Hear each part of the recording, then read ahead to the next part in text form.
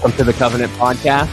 The Covenant Podcast exists to equip listeners with theological content from a 1689 Baptist perspective. We're on the Man of God Network, brought to you by Covenant Baptist Theological Seminary. And in this conversation, we have the privilege to speak with Pat Abendroth. Welcome to the podcast, Pat. Thank you so much for having me on. I appreciate it. I'm maybe a little offended by the rock and roll music, but other than that, I'm glad to be with you guys. We do not mean to bring any offense to you with the rock and roll music. Our sincerest apologies. Oh, I love it. I love it. It makes me smile. So I appreciate that. It's good to talk with you, and we're excited to have a conversation today about a book that you have written. I don't know if our audience can see it if they're watching, titled Covenant Theology, a good title. And that's not very original, right? Yeah, very original, very original. But you've never been on before, and so we want our audience to know a little bit about you. So can you begin our conversation for this episode by introducing yourself? You bet. First of all, thanks for having me on. I appreciate it. I'm thankful for what you guys do. Again, my name is Pat Abendroth. Before the show started, we were joking. It should be Abendroth, but because of a family feud, a couple generations ago, my great-great-grandmother, I think, said, from this day forward, it will be Abendroth. So it's proof of, depravity. The Abendroth say it the wrong way. So it means red sun. It means evening sun from German. And so that would be easier if it was just Pat Red Sun or Evening Sun. But Abendroth, very German. I think it's a Jewish name, probably. Religious Jews, I'm told, in Germany, when they were forced to take last names, something like that, they took names like, David's son, something biblical. But the pagan Jews, apparently like my ancestors, chose nature names. And so anyway, there's a little bit about the name, more than your listeners want to know. I pastor in Omaha, Nebraska. I've been at Omaha Bible Church since 1998. And so I'm celebrating 25 years this month in October when we're recording. Super thankful for that, for the Lord's grace and mercy. Wonderful church family and leaders. I've been married to Molly since 1991, and we've got 5 children, 3 adults out of the home, 2 still in the home in high school. And since they're in high school and they have driver's licenses, they're not home very often, I'll have to say. Again, wrote the book, Covenant Theology, not too long ago, which we're talking about. I'm so happy about that. I host a podcast called The Pactum, which has really taken off in the last couple of years. And so super busy with that, enjoying the fruit, very thankful. We just finished our first Pactum conference, and we had people from all around the country come, and it's encouraging to hear and engage with so many people like you guys. Just we have a commonality in understanding the scripture from a covenantal perspective, and it's a great blessing. So again, thanks for having me on. Pat, the joy is ours to have you on. Thank you so much for joining us on the Covenant Podcast to talk about your book on Covenant Theology. I think the name is very fitting for the name of our podcast. So well done on the title. But, and theirs, right? Can you translate Pactum for us, brother? Sure. So Pactum means covenant. So that works for us. So in light of the Pactum Salutis, that actually helps people, right? A pact, a covenant, a formal agreement. So we're already off and running, explaining things. So absolutely. And as we transition further into some key explanations, maybe the explanation of the backstory behind the writing of this book, it shows in your introductory pages that this book was originally composed as a project that you submitted for your Doctor of Ministry degree. So maybe share a little bit about what your thought process was to really study covenant theology at such an in-depth level, to do a Doctor of Ministry project on the subject, and what ultimately led you to turn that project into the book format that we have today. Sure. Appreciate that, Dewey. So I did a D-Min, a Doctorate of Ministry at the Ligonier Academy, and it no longer exists. Now there's Reformation Bible College. But for a short time, when Ligonier introduced the D-Min program, I hadn't intended on doing a D-Min. But with RC, being the godfather of Reformed evangelicalism that he is, I think he asked, so many different authors from different places to be adjunct faculty that it was too good to pass up. Classes from Sinclair Ferguson and Michael Horton and Dennis Johnson and R.C. Sproul. I mean, it was like the who's who of, I'll call it Reformed evangelicalism, and just had a wonderful experience, a great time there. And so when it came time to getting close to the end, what should your project be? I chose covenant theology because of justification. And because that's been ever since I've been a Christian, it's been of interest to me. This matter of justification by grace alone, through faith alone, on account of Christ alone, and watching the different crises happen. Even when I was in seminary, the evangelicals and Catholics together thing, I think that was in 1994, where R.C. Sproul and John MacArthur and Michael Horton and others, had kind of a showdown with J.I. Packer and Chuck Colson over whether or not we can call Roman Catholics brothers and sisters in Christ, even though we disagree on the gospel. And that really got my attention, just to study more, to learn more, to see how important justification is.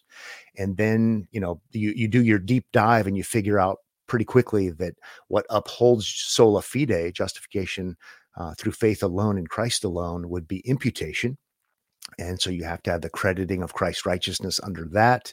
And then if you do go down the rabbit hole and you really want to figure out what upholds everything, it would be Christ's obedience to the law of God, fulfilling the obligation for humanity. And before you know it, you wake up in the middle of the night, saying covenant theology, covenant theology, covenant theology, which is my silly way of saying, I think classic covenant theology ends up giving us the answers, the backbone, the support for sola fide, and really then the gospel. And so I wanted to write on that topic because if we don't have covenant theology, I don't think we really have a good support for sola fide and therefore the gospel. And so many people that I knew didn't believe in covenant theology. Thankfully, they believed in sola fide, but they didn't believe in covenant theology. I come from, kind of a dispensational background. We can talk more about that if you want. But oftentimes people either don't know what covenant theology really is, or they don't like it. They've never heard it before. And if they have, maybe it's the boogeyman. And so I wanted to say, okay, listen, let's look at the Bible and not argue primarily from history or historical theology, even though I go there secondarily for support. Let's look at text after text to see that this thing we call covenant theology is scriptural. It is biblical. There's biblical evidence and support. And then we can have a stronger foundation for this thing that we love, this thing that Luther said is the doctrine upon which the church stands or falls. So there's a whole mouthful to give you an answer to your question. Surely you have more questions regarding it. Yeah. We could have a ton of places we could go from that. Perhaps we could talk about either your dispensational background and how you got to covenant theology, or other roads. But you brought up the importance of covenant theology. And one of the questions that we had scripted that we wanted to bring up, that I think you have transitioned us well now to talk about, is the subject of covenant theology itself. What is covenant theology? Why should Bible readers utilize the covenants of Scripture? You've talked about your burden to attach sola fide to covenant theology. I really liked your illustration, waking up in the middle of the night, covenant theology, covenant theology, covenant theology. But for our audience, I would guess that a lot of our audience is familiar, but perhaps not. What is covenant theology? So I would say covenant theology with a bit of a smile on my face, because I know it'll be, it's provocative. I think it's a divinely inspired way of understanding human history as well as biblical history. And I say that it's a divinely inspired way because of Romans 5.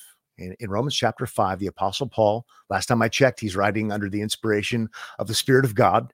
He's looking at all of human history, not to mention biblical history, and he sees this through the lens of the two Adams, the two representatives, the two federal representatives. Federal, means covenant.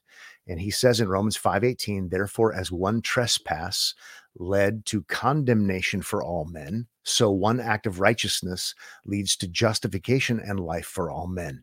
For as by the one man's disobedience, the many were made sinners, so by the one man's obedience, the many will be made righteous. And I think we have covenant theology there. You have federal representation, and it's through the first Adam violating the obligation, violating the covenant between himself and God. It leads the human race into a state of condemnation, not rest, not justification. And yet through the last Adam, according to 1 Corinthians 15, Jesus is the last Adam, the second Adam. His obedience leads to our state of justification. And so my simple answer would be covenant theology is federal theology, it's representative theology, and it's the way that God has chosen to work and relate to the human race. I guess I should back up and say, I think covenant means formal agreement. It means pact. It means, sometimes we might say, treaty. But for listeners who are new to the discussion, I like to keep it pretty lean and say, okay, how do we define it? It's a pact. It's an agreement. And by agreement, I don't mean both sides are peers, but there is and it's a formal agreement. And if you keep covenant, if you obey the agreement, it'll lead to blessing. And if you disobey, it'll lead to cursing. There are sanctions, in other words. I think everyone understands covenants, even though we don't use it on a daily basis. I live in a neighborhood that has covenants. I can't paint my house purple, praise the Lord, or that would be a violation of my contract, a violation of my covenant, and there would be consequences if I broke the covenant. The Bible refers to marriage as a covenant, and so we understand that. Even weddings, you think about how covenantal weddings are. We exchange vows, right? We're swearing, we're taking oaths. There are witnesses that adds to the formality of the whole thing. We exchange tokens representing our commitments before God and witnesses, very covenantal. And Adam was in a covenantal relationship with God. It would have led to rest and blessing and justification if he would have obeyed, but it didn't, as we know, unfortunately, we might say for our sakes. But ultimately, Christ is our champion federal head. He leads all who would ever believe into justification and rest. And so you find that it's so practical to be able to say, I know what the whole Bible is ultimately about, even though there are a lot of contours. I know that it's ultimately about this covenantal reality. No, it's very well said, Dr. Abendroth. And I think that you'd be encouraged to know that the definition you gave for covenant, it's one that I've heard Sam Renahan give. I think even Tom Schreiner has given a similar definition to that as well. So for those who are new to covenant theology, I think your definition, it's not just understandable, but it's also one that's faithful to the text of Scripture, which is most important. And it's a very helpful introduction to what covenant theology is. And you've already gotten into some of the implications regarding the hermeneutical aspects of covenant, how covenant is the backbone of Scripture. It supports the flow of Scripture's history of redemption and its progressive outworking through Scripture. Maybe for our listeners now, you can get into some of the particulars of the biblical covenants, as well as something that we wanted to talk to you about today, the covenant of redemption, covenant of works, and covenant of grace. We recognize Scripture teaching those covenants as well, although the terminology is not explicit within the Bible. So maybe touch on the biblical covenant, some of the particulars that you'd like to share, and then also touch on the biblical basis for affirming the covenant of redemption, works, and grace that some would say is a theological imposition on the text of Scripture. Yes. Yeah. One objection to covenant theology would be, let me even back up and say, the things we were just talking about, they do have to do with, they deal with soteriology. They deal with the doctrine of salvation. And just as a footnote, one of the reasons I wanted to write the book is because so many times when people hear covenant theology, they think it's talking about a millennial view or some kind of end times thing, or whether or not there's a future for national Israel. And I like to tell people that's actually not even, those things are important, but we're dealing with justification. We're dealing with condemnation. We're dealing with soteriological issues. And if you want to believe that there's a future for national Israel, that's fine. That's an important discussion we can have. We can debate it. But regardless, please affirm covenant theology because we're talking about a gospel kind of issue. So that's a big reason to kind of clear things up. But opponents of covenant theology sometimes say, well, it's not biblical because when you read Genesis 1 to 3, for example, you don't find the word covenant. So there's not a covenant of works there. Adam's not in a covenantal relationship with God. And as you men know, that's kind of I hate to say it, but it's a lame argument because you have the components there. Even though you don't have the word there, Adam is not in a casual relationship with God. Adam is not free to do whatever he wants to do. You have all the earmarkings, if you will, of a formal relationship with blessings involved and cursings involved. It's very formal. Even some non-covenantal theologians acknowledge that actually you have all the components actually there. And then when we look at other scriptures, we also acknowledge that there are times when the Bible is very explicit. Romans 5 is the classic example. But even other texts, Hosea chapter 6, verse 7, talks about this very matter, and it talks about Adam and a covenantal relationship. Strangely, typically it's been the liberals who've said that's not talking about Adam, it's talking about a place. But traditionally, when we believe in a historical Adam, we say that's right. When we allow Scripture to interpret Scripture, Adam was required to obey, and he was in a covenantal relationship with God.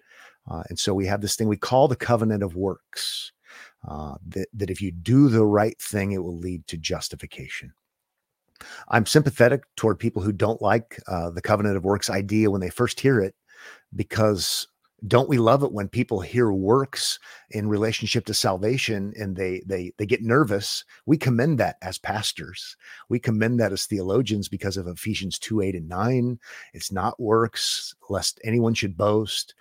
But we forget, we're short-sighted. We need to remember that Jesus did things. Jesus obeyed. Jesus died on a cross. Jesus was raised from the dead. He didn't just show up and do nothing.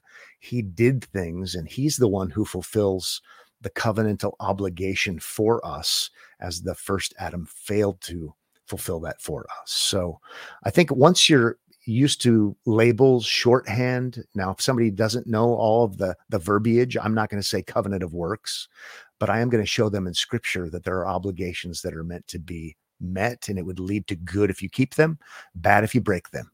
And before you know it, we can say, oh, there's a label for this. We call it the covenant of works. Covenant of grace would be similar, shorthand.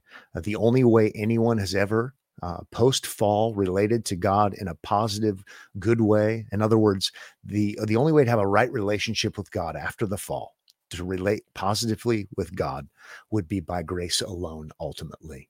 And so post-Genesis 3, everyone who relates positively to God, who has a right relationship with God, it's only ever been by grace. It's never been by human sinful creatures' works. It's only been by the works of Christ fulfilling the obligation.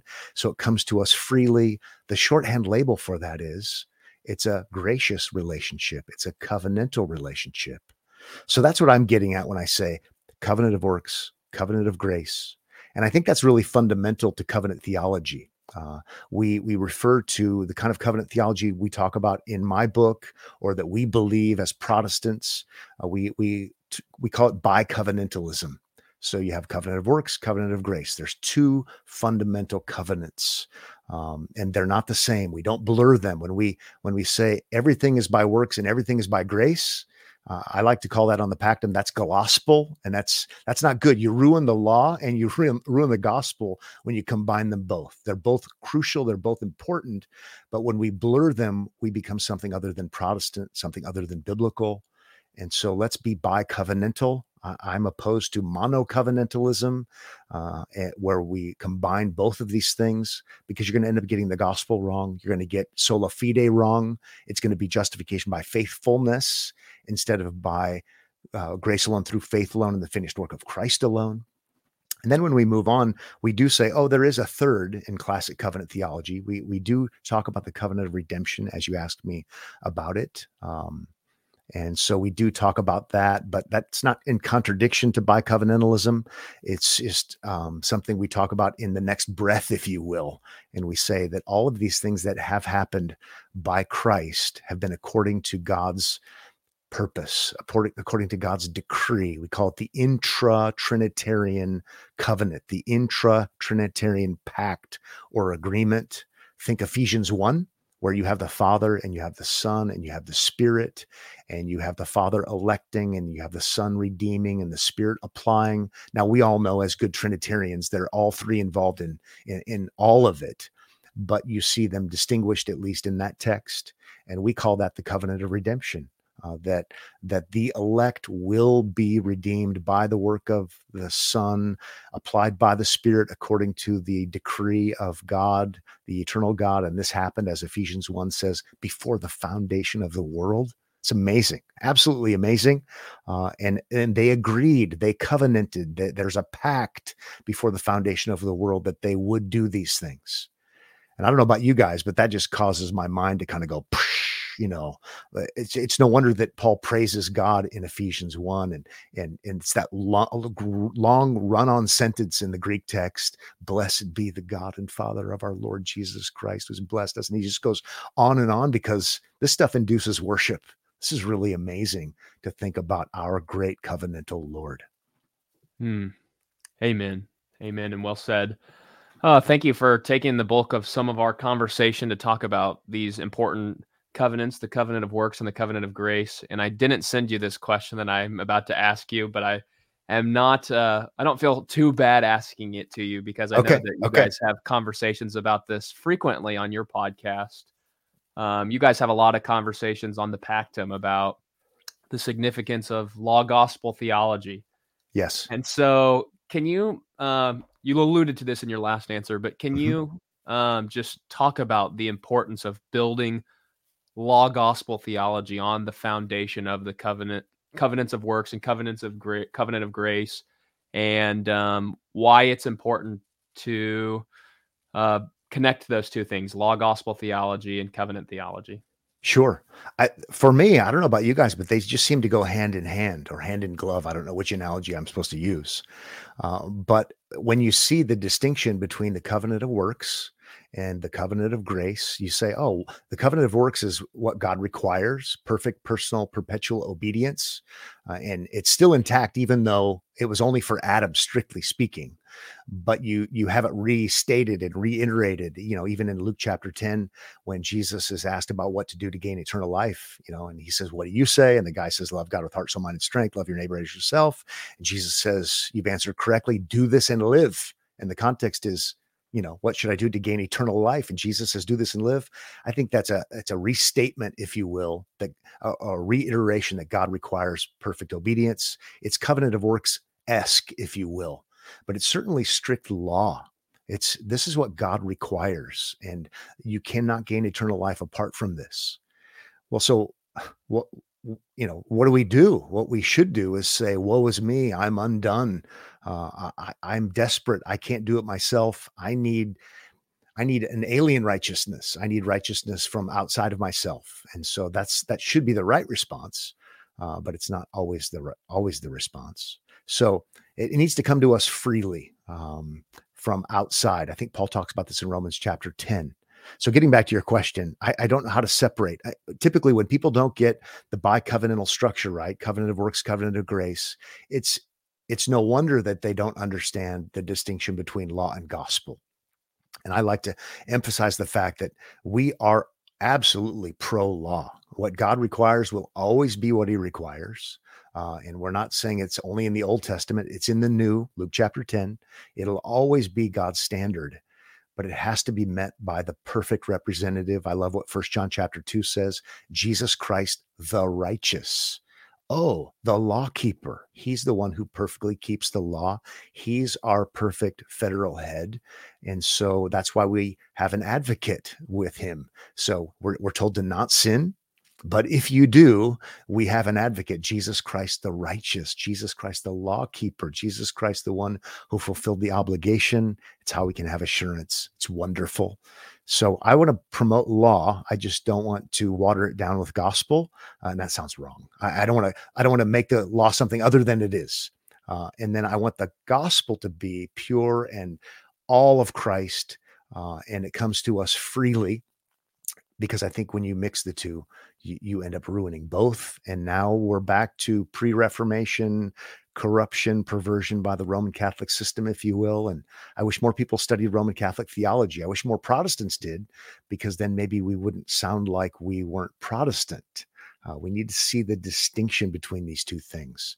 The law gospel distinction isn't only for Lutherans. It's very much for the Reformed and the Reformed tradition, whether we're talking about Reformed Baptist types like Charles Spurgeon, or we're talking about William Perkins, the Puritan. The two go hand in hand, I think. How about you guys? Do you agree, or do you have to edit this part out of the Covenant podcast episode? No, I completely agree with you, brother. I think that you've stated it well, that our law gospel theology and our covenant theology are hand in glove or hand in hand. Right. Right. Good. Yeah. I'm glad. I want to support the team. Yeah. And we don't want to conflate law or gospel either. We don't want a glospel. I think we destroy both whenever we mix and confuse the two of those things. And so we're thankful for that term, that whether you guys coined or you've popularized, obviously you've had some influence in people knowing that term glospel. So yeah, let's avoid mixing law and gospel. Good. I heard it from Michael Horton the first time, I think, but someone else told me maybe Kim Riddlebarger, when he used to be on the White Horse Inn, coined it. I'm not sure. We've not given him any credit on the t-shirt sales that we have. But I have been told that I should send him a free shirt just in case. Good. Well, I'll get us back to the questions that perhaps you had some opportunity to prepare for. In your appendix of your book, you write a part about the problem of biblicism, and I think that's a thing that a lot of our audience would be interested to hear you speak about. So can you summarize what you're arguing for in this appendix when you talk about the problem of biblicism? Sure. So let's think of me writing this for a particular, it's in that book. It is in the book on covenant theology on purpose, because I think a lot of people who I know who have objected to covenant theology, they've objected because they say, we're biblical. You're not getting it from the text of scripture. So oftentimes people say, we don't believe in covenant theology because we're biblicists. So I was in particular aiming toward those people, not something that's happened since I wrote the book. But anyhow, I digress. So first of all, when it comes to biblicism, I think there's a good kind of biblicism. Maybe let's call it the CNN type, right? So kind of the leftist media, maybe here's your podcast and we're talking about the substitutionary atonement of Christ and the bodily resurrection of Christ. And they hear us believing the Bible to be true. And they're going to say, oh, those guys on that podcast, they're just biblicists. Well, we would just take that as a badge of honor. We're just being biblical. And so sometimes leftists, if you will, refer to Christians as biblicists. Well, I'm not objecting to that. I would welcome that kind of biblicism. I think there's another kind of biblicism that's a little bit different. And that would be, when we don't have, when we're newer to Christian theology and we're trying to iron out the difference between Calvinism and Arminianism, and we're not really sure where to land. What about the extent of the atonement? We're not really sure. And so we might say, as I've heard people say, I'm not a Calvinist. I'm not an Arminian. I'm just a biblicist. And people use it that way. And I don't think that's the best thing to do, but I'm sympathetic toward it. When you're trying to figure things out, you try to avoid the label. And so I don't really have a big beef with either one of those per se. But my problem ends up being the kind of biblicism that says you can't use extra biblical labels. And if you use extra biblical labels, then somehow you're not biblical. They're opposed to we might call them theological constructs. You mentioned earlier, you brought up when we were talking about covenants not used in Genesis, or I brought it up. And we talk about the covenant of works. If you do a word search in the best Bible program on earth and search the covenant of works, it won't be there. The covenant of grace won't be there. The Pactum Salutis, the covenant of redemption, none of these things will be in your searches. That doesn't mean they aren't biblical. And so I'm all for extra biblical labels. I'm all for historic confessions. In so many ways, I think biblicism, the kind I don't like, is a critique of confessionalism. where we write down what we mean by what we think the Bible says, or what we think what we think the Bible means by what it says. Those are confessions. They're not of the same authority. They're not inspired. They're not inerrant. Only Scripture is, but labels can be helpful. I like to point out the fact that Arius and Athanasius, as they're having their showdown regarding the deity of Christ, Arius, who's the heretic, who's denying the deity of Christ, Arius is the one who's the biblicist. He's the one insisting that we only use biblical terminology. And Athanasius, our guy, the Orthodox guy, he's the one who's inventing extra biblical words as labels to try to figure out who's truly biblical. And so that's a good historic example of, I think Arius is the biblicist, and Athanasius is, let's just call him the confessionalist, just for our sake of conversation. When you look at Robert Bellarmine, who's the arch rival of Protestants, he's a good sparring partner for us as Protestants, but Bellarmine, who's opposed to justification as we know it, he's the guy who's saying, hey, I'm the one who's using the biblical terminology, the Bible, and this is just me off the top of my head, but paraphrasing, I'm the one who is not finding anything about Christ's righteousness as a lawkeeper imputed to people so that they can be justified by faith alone. So we're going to say, hey, the data is in the Scripture, but we're just using the labels for shorthand. So I have a problem with biblicism, but again, I think some of us are talking past one another when we say, oh, biblicism's good or biblicism's bad. Probably depends on what people mean. This is anecdotal, but when I was doing research for my project that became the book Covenant Theology on this topic, knowing that lots of people that come from my background are biblicist in their objection, I did a bunch of searches in my Logos program, and I don't know how many volumes I have. My church congregation has been gracious to buy me a really great, version with all kinds of volumes. And most of the hits that came up under biblicism, or some kind of version from historical sources always saw it as negative, as bad, not good. And so, for example, Richard Muller, he says virtually all of the 16th century anti-Trinitarians were biblicists. And so that kind of thing gets my attention. And so I think I don't like it when we say the word isn't used, it can't be true. When we say Trinity, that's a classic example. When we say hypostatic union, that's a classic example. So time and time again, I don't think the labels that helpful. Questions for me about any of that kind of stuff? Yeah, I'm going to jump in on that, Pat. Especially I love how you closed out that segment talking about the fact that there's no truly consistent biblicist. In the final analysis, you're going to have to use extra biblical language to describe what the Bible teaches. And we've done it historically with terms like Trinity, hypostatic union, substitutionary atonement, and so on and so forth.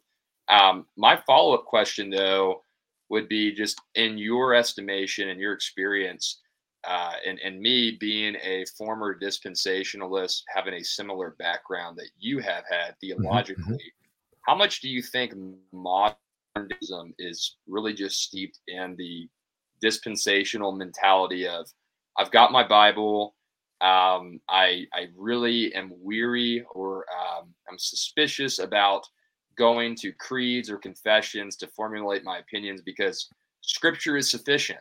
I don't need this outside help. And of course, we also know that when we talk about the sufficiency of Scripture, giving the definition of sufficiency of Scripture violates the whole MO of biblicism. But in any case, how much do you think in our current day the biblicist trend is really steeped in a kind of dispensationalism that pervades much of American evangelicalism? Because in my personal experience, in very sound Bible teaching churches, no less, I've seen a hesitancy to adopt, for example, covenant of works, covenant of grace. They'll use different terminology. They'll talk about the representative headship of Adam, and they'll describe Adam's, the binding nature of Adam's disobedience on his natural descendants, and the binding nature of Christ's obedience on his spiritual descendants. And they'll use all the language and describe all the concepts that we would agree to, but they will not use the label covenant of works, covenant of grace, and so on. So how much in light of all that, how much of this do you think really is steeped in kind of a modern dispensational understanding of how the Bible fits together and how we should talk about the Bible? Dewey, that is a whole lot going on in that question. I like your point and what you said. Whew, I'm gonna have to take a big breath to try to even come close to answering. So let's dialogue about it, maybe. Um, I think, okay, first of all, I want to be gracious and say, I understand people not being able to use the labels. How about if even if people don't use the labels, at least if you understand the theology, then avoid the hot labels. So keep calling it the federal representation. But guess what? It comes from a Latin word that means covenant. So eventually come around, just use the labels, let the chips fall where they may. But literally just today, I was talking to a missionary in a different country who believes these things we're talking about from the Covenant Theology book, classic covenant theology, covenant of works, covenant of grace, covenant of redemption. But he's saying, hey, I can't use these labels right now, or I'm going to get kicked off the mission field. So I just said, you know what? Just keep teaching the Bible, but hold to the concepts. But in time, you're eventually going to probably use the language. Anyhow, so I'm a bit sympathetic because of the fact that people think that covenant theology is the boogeyman. But when it comes to dispensationalism, again, I'll say, I think you can, if dispensationalism is in its essence a belief in a future for national geopolitical Israel, even if I don't hold that view, I might say, okay, fine. You can keep that view, and you can also believe in the covenant of works, covenant of grace, covenant of redemption, because we're talking about soteriology. So I like to say, come on in, the water's warm. My favorite kinds of dispensationalists are the people who believe in covenant theology. And we can talk about the other issues that are also important. But first and foremost, let's get justification right, and let's get it strongly. Let's have a good foundation for it, which would be covenant theology. So there's that. But when you look at the history of dispensationalism, when they've been anti-confessional, it's not gone well. So if we want to talk about Louis Berry Chafer at Dallas Seminary, who said some good things, I'm thankful that he affirmed a form of the covenant of redemption.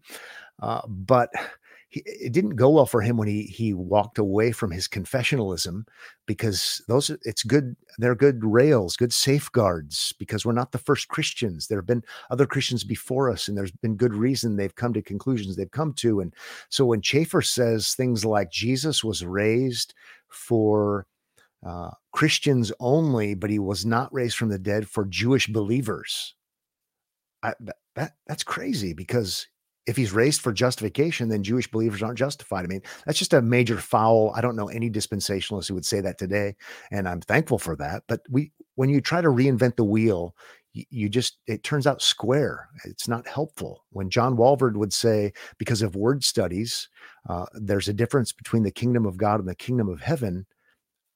I don't know of any dispensationalists. I'm sure there are some, but I don't know of any of them who believe that today. And so when we go back and we try to get rid of our confessions and church history and historical theology, I think we just make too many mistakes. And I think those would be examples of such things. Just recently, I was reading, and I commend it to listeners. I think it's fascinating. Justin Taylor did his PhD at Southern Seminary, and he wrote it on John Piper. And there's a chapter in there. I've not read the whole thing, but I really enjoyed the chapter on biblicism, and it's the biblicism and Dan Fuller. And Dan Fuller was John Piper's mentor. It's a really interesting chapter about Fuller. Off the top of my head, Fuller's at Princeton. This is post-Machen, and his professor is telling the students to move away from the confession.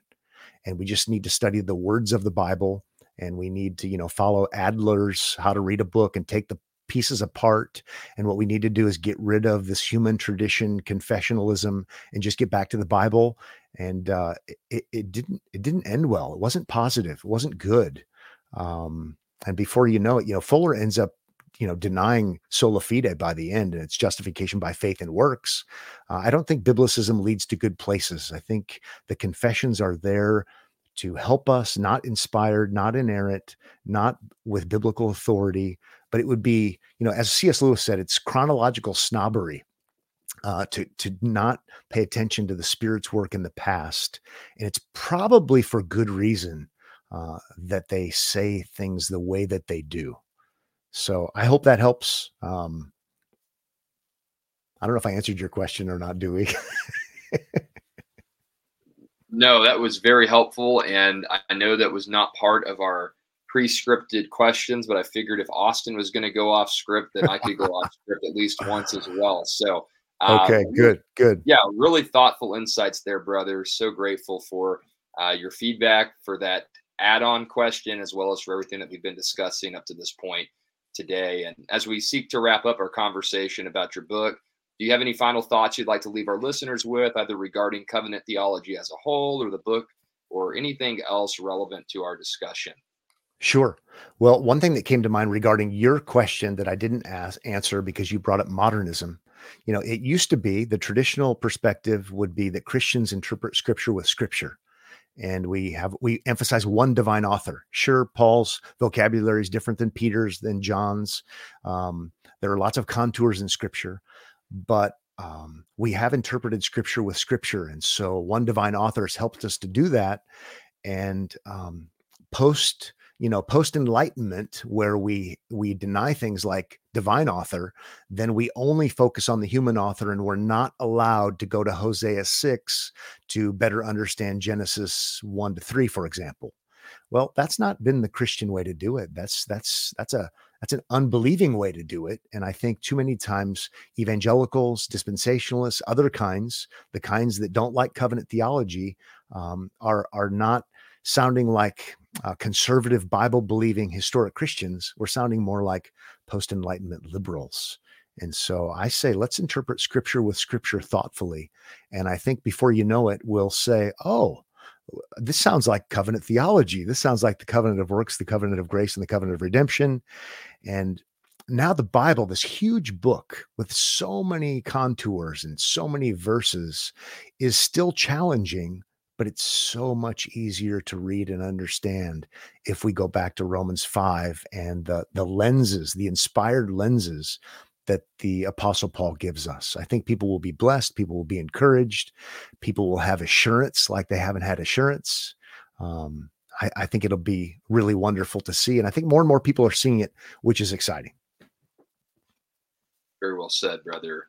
We've been talking with Dr. Pat Abendroth about his book, Covenant Theology. And Dr. Abendroth, thank you so much for your labors with this book. Thank you for your labors for advancing God's kingdom in the Midwest. It's really been a delight to have you on the show today. And we trust that many of our listeners will be blessed by all that we've talked about. It's been my honor. Thank you. Thank you for what you guys are doing. I really appreciate it. May the Lord bless you. Thank you, brother. And to our listeners, we do want to say thank you for your continued support of the Covenant Podcast. And until next time, we wish you grace and peace. God bless.